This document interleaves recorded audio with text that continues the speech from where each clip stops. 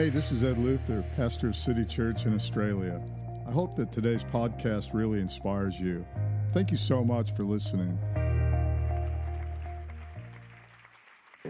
It is Pentecost Sunday here in Australia. I know it's Saturday night for some of you, but it's Sunday morning here, the 23rd of May, and it's 50 days after Easter, 50 days after what was the Feast of First Fruits in the Old Testament, and that's to celebrate the very first of the barley harvest actually coming in. And 50 days after that, on the day of Pentecost, which was a great celebration, it was one of 7 feasts that Israel celebrated. They were required to attend these feasts. And it's 50 days after their Passover feast, which celebrated Israel coming out of Egypt.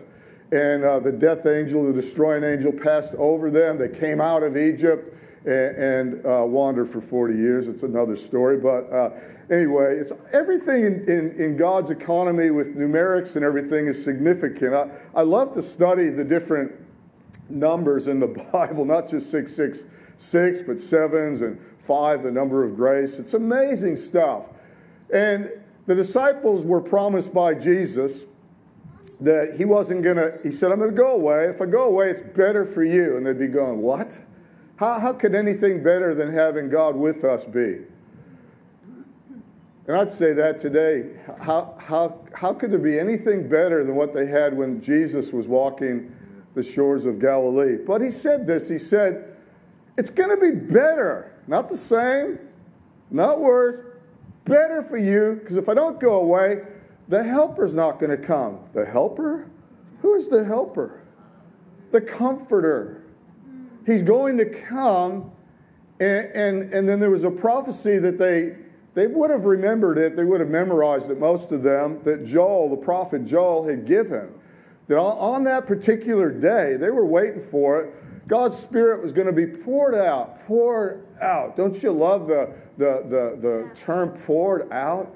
It's not just trickled out, not just a little spatter. The Spirit of God is going to be poured out upon all flesh. Your young men and your sons and daughters are going to see vision. Your old men are going to dream dreams. Upon that day, I'm going to pour out my Spirit even upon the handmaids, male, female, young and old. I'm going to pour out my Spirit upon all flesh. Hello, all flesh. I'm a human being. And I'm a candidate for the Holy Spirit of God. Better for you. And then in John 14, he talks about this. He says, I'm not going to leave you orphans. I'm going away, but I'm going to the Father. And you're not going to be orphaned. You're not going to be on your own. Now, for 40 days after Jesus rose from the dead, he appeared to them, it says, with many signs and wonders, many different ways. For 40 days, he would just pop into their world. He walked through walls, show up, dinner time, eat a meal, then walk out through the wall. He showed up to doubting Thomas. Aren't you glad that God shows up even to doubters? Thomas goes, I don't believe it. I won't believe it unless I put my fingers into the nail prints and my hand into his side. They're all telling him, Thomas, you wouldn't believe it. Guess who showed up? I don't believe it. And then he comes and he walks in there and Thomas is there. And it's like, Thomas, you can believe now. And then he says this, he says, you've seen, you're blessed, but more blessed are those who don't see yet believe. That's us, for the most part. 40 days with many infallible proofs, the Bible says. He keeps on appearing to them unexpectedly. He's walking with these guys are on a road to Emmaus. They're discussing what's happened. Pop, here I am. He's talking with them. Their hearts start to burn within them because he is the living Word of God. And then he's gone. And they're like, whoa, who is that? And what happened? Didn't our hearts just burn within us? But after 40 days, he's told them, now I want you to wait in Jerusalem until the promise, what's been promised to you, comes upon you. And that promise in Acts chapter 1, he talks about that. He says, because you have been baptized, but now you're going to be baptized in the Holy Spirit and in power. And when the Spirit of God comes upon you, he says in Acts 1:8, he says, you will receive power. I can't even say power without power, not power. You will receive, you will, not maybe, you will receive power after the Holy Spirit comes upon you. He's been with you, but now he's going to be in you, and you will receive power, and you will be my witnesses. Now that word witness there is the word martyr. It means that your whole life is going to be a witness. You can witness, as in tell people or win an argument or argue your way, into a conversation about theology or, well, I don't know about tongues today and I don't know about this today and blah, blah, blah, blah, blah. Well, you can do all that, argue. This isn't what he was talking about here. He wasn't talking about witnessing. There's groups of people that knock on your door that are called witnesses. You don't need any power to win an argument or just to argue with people. But to be the witness, in other words, to be what other people are witnessing. We had a beautiful time of prayer this morning, led by one of our young people, Bianca, beautiful. She talked about the light, being the light. That we are to be the light of the world. When you light up, a city on a hill can't be hidden. Don't be under a bushel. Be the light. When you are the light of the world, you become a witness. You become what other people are witnessing. Not an argument. Not an arguer. Pentecost is amazing because when Jesus finally, he promises all of this, and they're in this upper room, and I think the first miracle of Pentecost is that they were all together in one accord, it says in the Old Testament, in the King James Version. They were all together in one accord. If God could ever get his church all together in one accord, well, look out. Yeah. I say this kind of like metaphorically, that it's like herding cats. Being a pastor is like herding cats. They're all over the place. Come on, like dogs. Come on, boy. Here they are. Cats everywhere. The first miracle of Pentecost, and we're going to go to Acts chapter 2 in a minute, but is they were all together. They weren't off arguing theology, debating, dividing, doing all that kind of stuff. They all got together in one place, in one accord, and that was the prerequisite for God to pour out his Spirit. Now, for 40 days again, he's popping in and out of their world. He's appearing to them. He's doing miracles. He's eating with them. It's an amazing thing. But then there's about 10 days after that now, because it's on the 50th day. Again, Pentecost means 50. It's on that 50th day that the promise, what he talked about, was going to happen. How aware were they of the significance of 50? And he said in a few days, he said, this is going to happen, so just go there and wait. I would love to have been a fly on the wall in that room, except the sound and everything else would have blown me off the wall if I was a fly. But if you could have heard their conversation, it would have been pretty interesting. I wonder how long. It's the Feast of Pentecost, after all. Something significant is probably going to happen at the end of 50 days. Maybe that's when he's going to appear. Oh, no, I don't think so. We need to be here. We need to dig in for the long run. There would have been some good conversations going on in that upper room, but not enough to divide, not enough for them to argue about it, but they certainly would have been wondering about it. When is this going to happen? Now, these feasts, the 7 feasts that Israel celebrated, they punctuated mainly the springtime and the autumn of the year.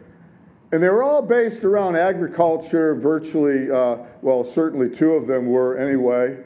One of them, booths or tabernacles, is when they lived in tents to just symbolize or to remember coming out of Egypt, how they were in the wilderness. Another one, trumpets. Oh, I love that one. Trumpets are going to sound. Gabriel's got his trumpet ready, man. He is about to just, everything's going to shake on that day when the trumpet sounds and the king is coming back. I mean, whoa, baby, look out. I think about tabernacles again, and I think that when Jesus came into the world, the Son of God was born, and the word Emmanuel, we celebrate Christmas at that time. Emmanuel means what? God with us. He tabernacled with us. In the beginning was the Word was with God, the Word was God, and He dwelt among us. That word dwelt is that same word, that He was there in our world. God in a tent, a body, and He was one of us. Then He went away. And now it's Pentecost.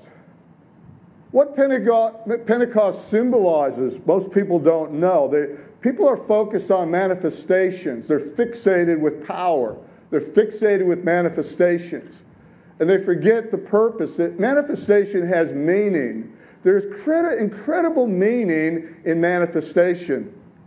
When the day of Pentecost had fully come, in Acts chapter 2, and they were all together in one accord, in one place, there came a sound from heaven like a mighty wind. Not wind didn't fill the room, but the sound as of a mighty wind. I would say it this way, like the blowing of God's big trumpet blast. It filled the room, and there appeared unto them tongues, cloven tongues in the old King James, flickering flames. It looked like kind of like a tongue of fire that manifested itself, and one appeared on each of them. And then they began to do something that was amazing. They began to speak in tongues of the different languages of all the people that had gathered for that Feast of Pentecost. Now, reading the commentary on this, one of the, probably the most famous Hebrew historian, Josephus, he writes about the population, the census that they took to give to Nero on the Passover feast when they gathered together. That was a big one, Passover. So that's 50 days before this. And there were over 2 million people that were there, crammed into that city of Jerusalem for Passover. There is no record that they had about the population when it comes 50 days later for Pentecost. But conservatively, it would have been 200 and something thousand people, but probably more upwards because it was a required feast as well, that there would have been probably something in the millions of people crowded into that city. And when this sound was heard, and the 120, they just got a deluge. They got baptized. The Spirit of God was poured out. When that happened, it spilled out, because you cannot pour something out or fill something. If you can put more into it, it's not full. It's not full until it's overflowing. And so the Spirit of God overflowed into the city and the streets of Jerusalem, where there was gathered there people from every nation, it says, under earth. You had Cappadocians, you had people from Mesopotamia there, you had people from Rome, you had people from Egypt, from Cyrene, from Pamphylia, from Pergamos. You had people from all over the world. These Jews from every corner had come, and even Gentiles that were converted into Judaism. They're all out there. And out of this upper room just pours out the Spirit of God. And each of these individuals and crowds of people gathered in clusters based around nationality and culture. Medes and Elamites, it says. People from Mesopotamia, they're all out on the street there. They're there gathered for this giant feast to celebrate the beginning of the wheat harvest now, 50 days after the barley harvest. So they're celebrating this, the fact that now it's the start of the wheat harvest. They want the wheat harvest to be blessed because they don't eat. If there's no harvest, they're going to starve, seriously. Today, we just go to the supermarket, groceries, pull whatever we want off the shelf. We don't have to think about, gee, if the farmer has a bad year, if they have a bad year here, they source it from somebody else that's not having a bad year, and they grow stuff hydroponically, and there's always a way. But you had a bad year, you had drought there, you had a big, big problem. First fruits for the beginning of the barley harvest, 50 days previous to that, the priest would weigh the shock of barley and pronounce a blessing over it, and they would sing out some of the psalms. And the whole premise of that was that the history of the first, if the first is blessed, then all the rest of the harvest is blessed. The history of the first becomes the history of all the rest. That's first fruits. Jesus, it says, is what? Our first fruits. But now 40 days later, this is different now. This is the start of the wheat harvest. 40 days later, we've got Pentecost. 50 days rather. 50. Not 40. Take that out. What were they thinking? How does this fit together with what we just experienced? When you think about all the crowds that were gathered there, I want you to think about one thing, and it's representative of you and me in the Bible. It's called wheat. God's going to separate one day, it says, the wheat from the chaff. He's going to gather all the wheat into the barn. When he talks about wheat, he's talking about believers. He's talking about Christ's followers. He's talking about you and I. The first Pentecost, what it was really about was wheat. Oh, there were manifestations for sure, but don't focus on those. Manifestations have meaning. People have they've been referring to Pentecostals as nutters, hanging from the chandeliers and doing all this weird stuff. And I just got to say, well, if you're not Pentecostal, what are you? Because it's about the wheat harvest. It's about people coming to faith. And all these people, these crowds of people from all these different nations, what they actually heard was their language being spoken by these people that didn't speak their language. They said, are they not all Galileans? Well, how did they learn Cappadocia? How did they learn to speak like a Mesopotamian? How did they learn to speak like a Libyan from North Africa? How did they learn how to speak even in our own dialect, dialecto? How did they even know how to do all of that? This is truly a miracle. But what they heard in their own language was the wonderful works of God. Yeah. What people need to hear out of your mouth and my mouth in their language is the wonderful works of God. The word gospel means good news. God didn't send his son into the world to win an argument. He didn't send an argument into the world. He sent his son into the world that the world through him might become saved. He sent his spirit into the world so that he could bring his body home with him, so he could begin now to bring in all of the wheat, all of those who believe. That's good. Now, the significance of this historically points back to a day when Moses was up on Mount Sinai, and it's in Exodus chapter 19. Let's just read that, because I think that you'll see something here that's absolutely amazing. Again, Pentecost means the gathering of the wheat. They were amazed and perplexed, and it says they made fun of them, and they asked, what does this mean? That's in Acts chapter 2. And then we go to Peter. He explains what happened in Acts chapter 2 as well. I'm not even going to go there, just for the sake of time.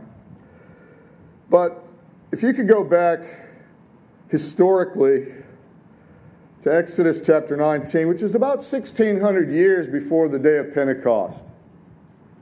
Something amazing happened that the language paints a very similar picture to what happened on the day of Pentecost. It's like, where did we read about this before? Where had we seen this happen before, the blast of a loud noise and fire and all of these things? And it's in Exodus chapter 19, 16 to 19. On the morning of the third day, there was thunder and lightning with a thick cloud over the mountains. So in other words, there's a high place here that Moses goes up. And a very loud trumpet blast. Everyone in the camp trembled. That's all these people that are down the bottom of Mount Sinai. They hear this sound like a mighty rushing wind coming out of like a trumpet blast. Oh, like I said, I cannot wait to hear what Gabriel's going to play, but it's going to be loud. You think the subs in some churches, the bass bins, and make your pants vibrate. Like, that's going to go, whoa! A very loud trumpet blast. Everyone in the camp trembled. Verse 17. Then Moses led the people out of the camp to meet with God, and they stood at the foot of the mountain. They were not allowed to go up. Verse 18. Mount Sinai was covered with smoke because the Lord descended on it in, come on everybody say, fire! Is that all you can do? Fire! The smoke billowed up from it like smoke from a furnace. The whole mountain trembled violently. Imagine Moses up there, like rocks are falling and he's hanging on for dear life.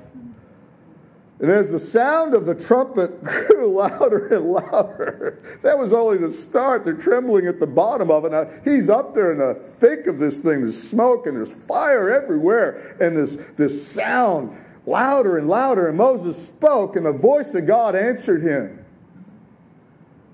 You know, it's an amazing thing because Moses received the law of the Ten Commandments. Every nation, it's not a nation until it has its own law, its own set of rules. And that's really what that's all about from that point on, which a lot of critics, they get stuck into it. You know, God says this. Or God, it was their law, guys. Somebody thousands of years later looks back at what the laws that we got for social distancing and wearing masks and people not allowed to come back into the country, they'd say, what a bunch of draconian, what are these people? They're just like, that's terrible. Well, put it in context. You got to put everything in its historical context. And so they receive their law, and what actually happened back then is they became a nation. Israel officially became a nation 1,600 years previous to that. Now get ready for this because Pentecost is more than what you think it is. On the day of Pentecost, when the Spirit of God was poured out and Joel's prophecy was fulfilled, the Spirit of God was poured out upon all flesh. It wasn't just chasing God around the shores of Galilee, hoping to come in close proximity to Him. He's gone. Jesus is gone. He dwelt among men. He paid the price on the cross. He rose from the dead. He's out of here now. He's at the right hand of the Father on high. Where is God? Well, God is right there, poured out, descending upon that mountain, just like He did in Exodus now. Only now, He's done something amazing. He's not just Emmanuel, God with us or with them. He's now Holy Spirit, God in us. Yeah. Paul said this. He said, this is the mystery which was hidden before the ages of the world. That mystery, mysterion in the Greek language, that mystery is Christ. Christ is the Word. It's not His last name. Christ is the Spirit of God, the anointing of God. Christ in you, the hope of your glory, of you being a witness in this world so that people would look at you and go, there has to be a God, because look at them. Yeah. Not listen to their argument. They're so eloquent. Or they get so angry. The witness is the light coming out, the glory of God. God shining forth that's on the inside, that comes out of you because of who it is that lives in you. Yeah. So Israel became a physical nation way back there with Moses in the giving of the law. But listen to this in 1 Peter. Listen to this. 1 Peter 2:9. But you are a chosen people, a royal priesthood, a holy nation, God's special possession, that you may declare the praises of Him who called you out of darkness into His glorious light. There was a physical nation that was born way back then when the law was given, but now there is a spiritual nation that is born on the day of Pentecost. The church was born. The spiritual nation of God was born. If you're not Pentecostal, what are you?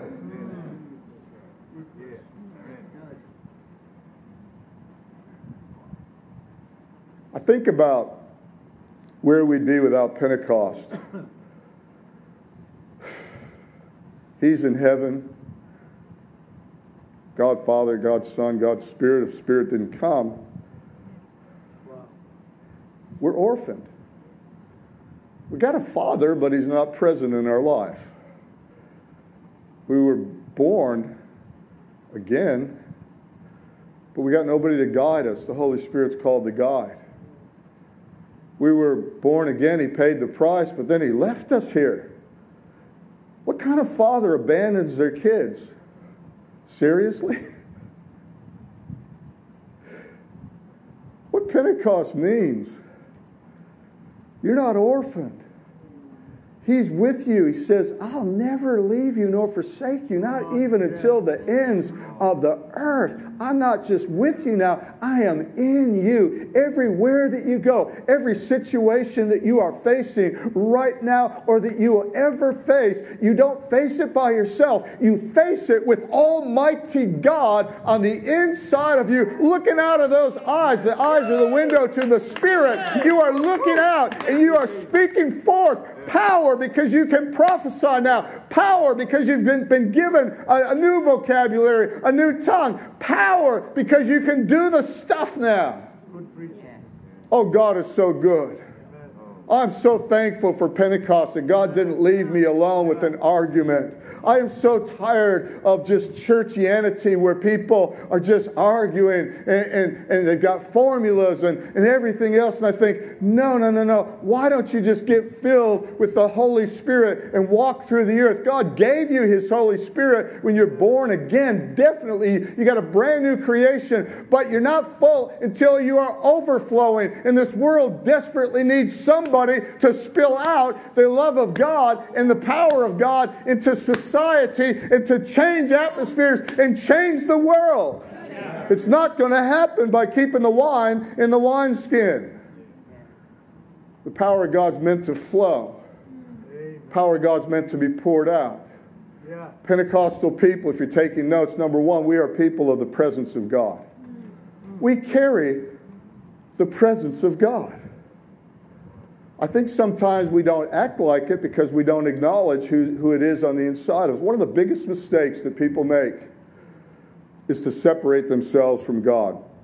I'm talking about people that are born again from on high. As Jesus says, to Nicodemus, you must be born again. You must be born from on high, Nicodemus. You're religious. You got the arguments. You got all the little doodad things, the robe and all that. But you must be born again.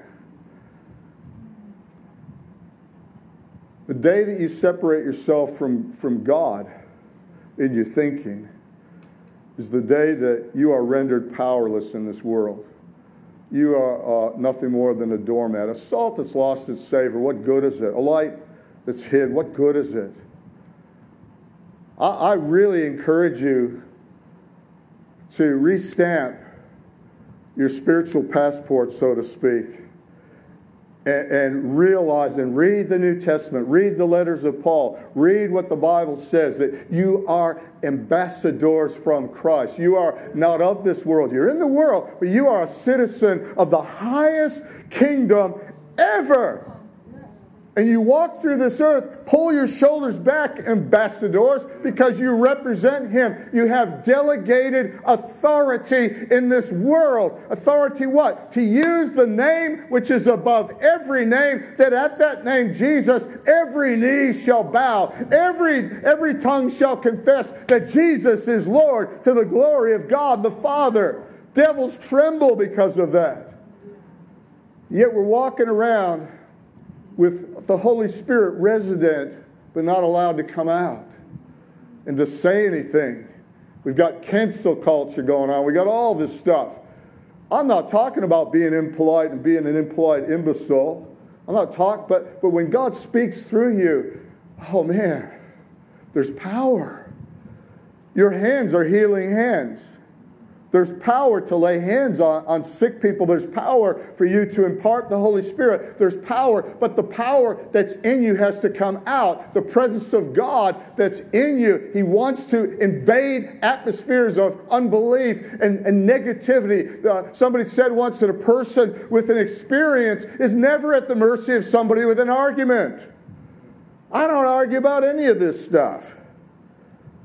I know my Bible, but it's not meant to be wielded as a sword to fight and kill people with. It's a two-edged sword to cut into the heart and to do surgery so that unbelief and everything else can be cut out. It's there not to kill people, that sword, but it's there to pierce their hearts. The Holy Spirit will convict people of judgment, and He'll convict people of their need to get saved. Your mouth is very powerful, the presence of God. Second thing, Pentecostal people, if you're taking notes, are powerful people. I've already touched on that a lot, but there's something about the power to be a witness, what people are witnessing. When you're a believer, it starts on the inside out. Now, I'm from Detroit. Somebody was asking me earlier, where are you from? And I'm from Detroit. Detroit, pretty well known for two things, Motown music and, you know, like Aretha Franklin and a whole lot of bands coming out of Detroit, and muscle cars. And I grew up in the 60s and the 70s in Detroit, two of the greatest times when it came to the muscle cars. We had Chevelle SS's, we had Barracudas. Some of you don't even know what these cars are. My friend had a Pontiac GTO, otherwise called a Goat. Corvettes, Shelby Mustangs, Camaros, all tricked out. I mean, these cars were powerful. When they would rev, you would hear it. And some of these cars were so fast. And one of the fun things that my friends did for sport was just to go cruising Detroit. Just go cruising around. Hangout place was McDonald's. Going to go to Macca's. Girls were at Macca's. Everybody meet at Macca's. It's full of muscle cars. And then cruising the streets of Detroit, drag racing. I know today there's hoons and hooligans and all that, and they're dangerous, and I'm not advocating that. I'm just telling you how I grew up. It was power. But we had a few little sayings there that I think apply to somewhat of our Christianity. One of them was all show and no go.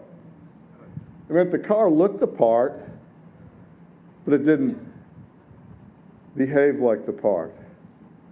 It meant when you put your foot down, it didn't really perform according to how it looked. Another one, quite the opposite of that, was something we called a sleeper. And I'll never forget, one time somebody pulled up in one of those mini miners, but they'd taken the back seat out and moved the front seat clear back and put a V8 in the thing or whatever that engine was. It was massive. And I was cruising with my friend that had the Pontiac GTO, which had just under 500 brake horsepower. It was fast. Had posi traction. It was amazing. It had thrush exhaust. It had hemispherical heads put into it if you're a rev head. And amazing car. And this little car pulls up next to us at the lights, and it's like, come on, we're on. I looked at it, I said, you're not going to race that? And he goes, no, I'm not. I said, yeah, because we'd just blow it away. And he goes, no, we wouldn't. It would blow us away. Like, what do you mean? It's a little British car.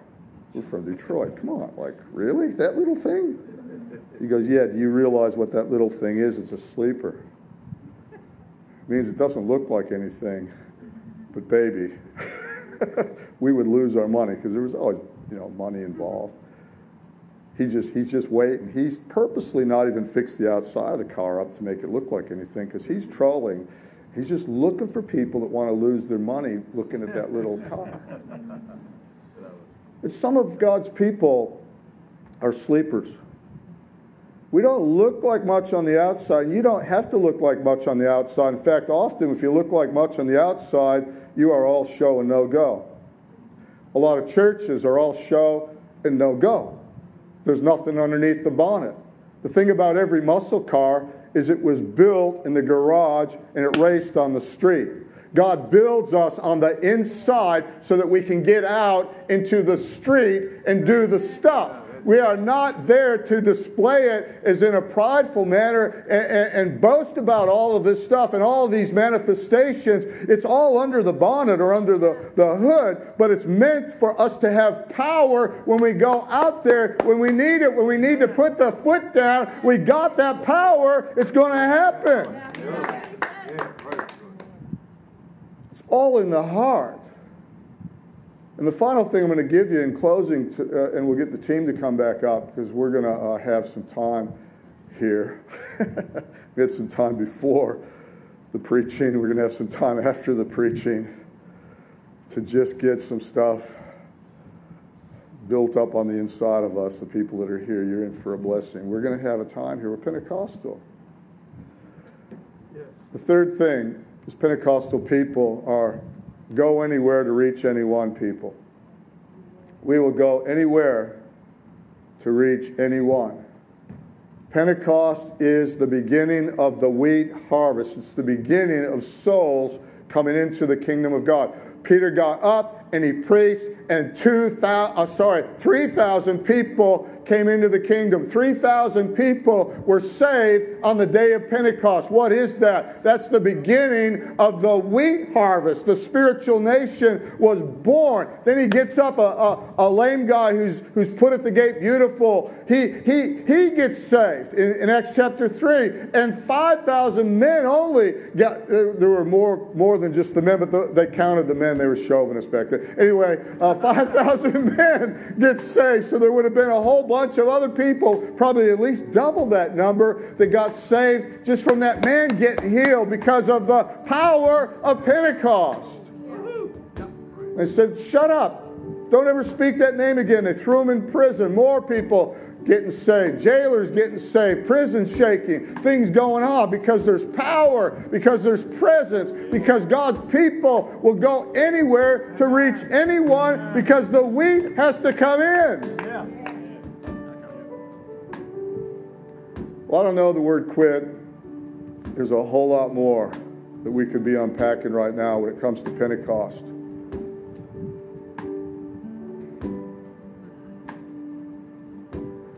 I like to study words, and I was looking up I looked up Christianity. Thought, Christianity. Where does that come from, really?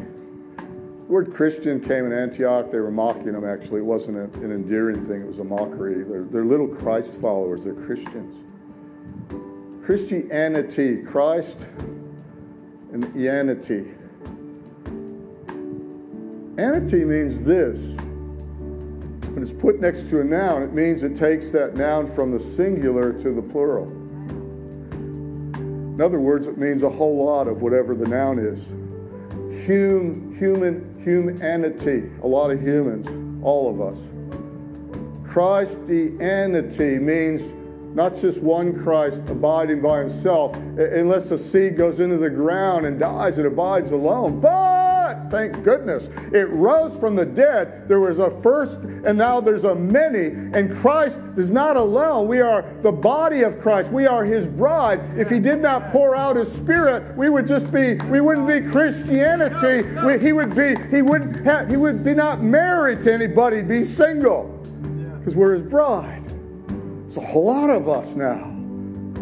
That's why Pentecost, this is an amazing, amazing thing to get a hold of. It's an amazing celebration. This is not a bunch of weird people swinging from chandeliers and some, unknown tongues going on. That's all part of it. I get it. We don't have any chandeliers, but, there's power.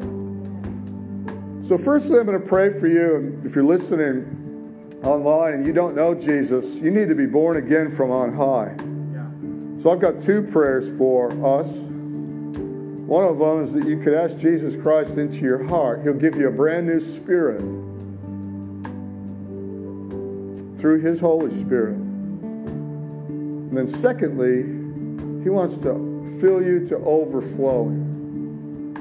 The Bible says, be filled. Don't be drunk on wine, Ephesians, but be filled with the Spirit. Speaking to one another, singing in psalms and hymns and spiritual songs. It's an outflow. Unknown tongues is another thing that's amazing. In the book of Acts, when they got filled, it was almost always they spoke in an unknown tongue, unknown to the person doing the speaking. Jude 20, it says that there's only one chapter in Jude, but Jude says this, that, building yourselves up in your most holy faith, praying in the Holy Spirit. Paul said this in 1 Corinthians 14. He says, I thank God that I speak in tongues more than all of you. Yet in the church service, in the assembly, I'd rather that you prophesy, because if you speak in an unknown tongue, nobody understands you unless it's interpreted. He wasn't saying don't do it. He's just saying it doesn't do anybody any good if you just go off in your tongue unless it's interpreted. I'd rather you pray when there's a bunch of you. But I thank God that I speak in tongues. This is Paul, the apostle that wrote 2/3 of the New Testament. I thank God that I speak in tongues more than all of you, because he who speaks in an unknown tongue edifies themselves. They build themselves up. Oh, that's a big part of Pentecost, but it's not the only part. There's a whole world for you to discover. So we're going to pray for you to ask Jesus into your heart. And then I'm going to ask that God would baptize you wherever you're at, whether you're here or watching online, whether you're watching live or watching this recorded message, either way. Before we pray for you to get saved, I want to just give you a bit of instruction that, number one, how do you get filled with the Holy Spirit? Number one, ask. And the person that asks of God, it says, must believe that they receive. So when you ask, God, fill me with your Holy Spirit, you're asking your Heavenly Father, and He says in Luke, if you ask for bread, am I going to give you a stone? If you ask for a fish, am I going to give you a snake? If you ask for an egg, something that gives life, these all give life. Am I going to give you something, death? Am I going to give you a scorpion? No. How much more, Jesus says, will your Father give the Holy Spirit to those who ask of Him? So I want you to ask.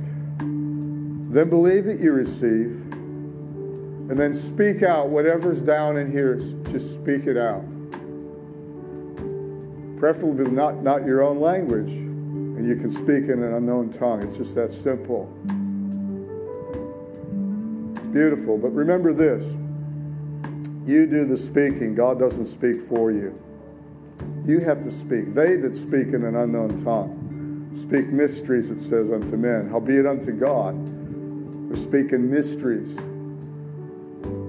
But you've got to do the speaking. So I'm going to pray 2 prayers. Number 1, give you a chance to ask Jesus to come into your heart, recreate you. Number 2, to ask God to fill you with His Holy Spirit. So we're going to stay online until I'm finished with this, because I really, really believe there are people listening here and there that can be filled with the Holy Spirit of God. I'd like everybody here to stand. Thank you. Let's all participate in this. If you're listening online, you can relax, stay seated if you want, or you can stand up, either way. But I want us all to pray this out loud. This is firstly to ask Jesus Christ into our hearts. Say, Dear God, I thank you for sending your only Son into my life. Jesus, I give you my heart. Now, if you prayed that and you meant that prayer, He answered that prayer. You've given Him your heart. You are a brand new creation in Christ Jesus. You're at the start of an incredible journey called discipleship. And I would love, if you're here, to get you started with a Bible out in the foyer. We've got people here that are part of Connect groups, any of the team on the platform here, myself. We will give you free, get you started, study guides and things so you can get into the Bible and understand. They give you a free Bible. and get you started. Now, if you prayed that prayer now or you prayed it years ago, either way, if you're not filled with the Holy Spirit, this is your chance. Remember, ask in faith, believe that you receive, and then out of your innermost being will start to flow. So if that's you and you want to be baptized in the Holy Spirit right now, just pray this prayer with me. And at the end of me praying, just no more English. Let what's ever in your heart come out. It might be a cry, a noise, a sound, whatever it is, but have a brain bypass. Not a heart bypass, a brain bypass. Your brain will fight you all the time and try to stop up the well that's in your heart. It will try to stop that up. Do not let that. So I hope if you're alone in your house or you're in a room somewhere by yourself, I really encourage you to get by yourself, because whatever's going to come out, it's going to probably, your brain's going to go, what is that? Other people might not, like it or whatever, but the cry of your heart needs to come out. And you will get past just your known language and words that really don't express really what's on your heart. You'll get right to where your heart just cries out to God, and you can be filled and speak in an unknown tongue, and you'll find power in that. When you have this, you're not filled with tongues, you're filled with the Holy Spirit. But when you have that manifestation, your tongue will become more powerful. You'll notice that you can start to interpret what you're saying. You can start to prophesy. Paul said, I especially want you to desire to prophesy and to speak out into your world the power of God. So we're all going to say this together. We're going to worship with this song right now, and I'm going to pray. Father, I thank you right now. You can say this after me. Father, I thank you right now for baptizing me in the Holy Spirit. I will receive now. Amen. Okay, well, start to pray in the Holy Spirit. If you're here, thanks, guys. We'll just lift the lid right now with worship. Thank you for coming online. Thank you for listening to the City Church Podcast.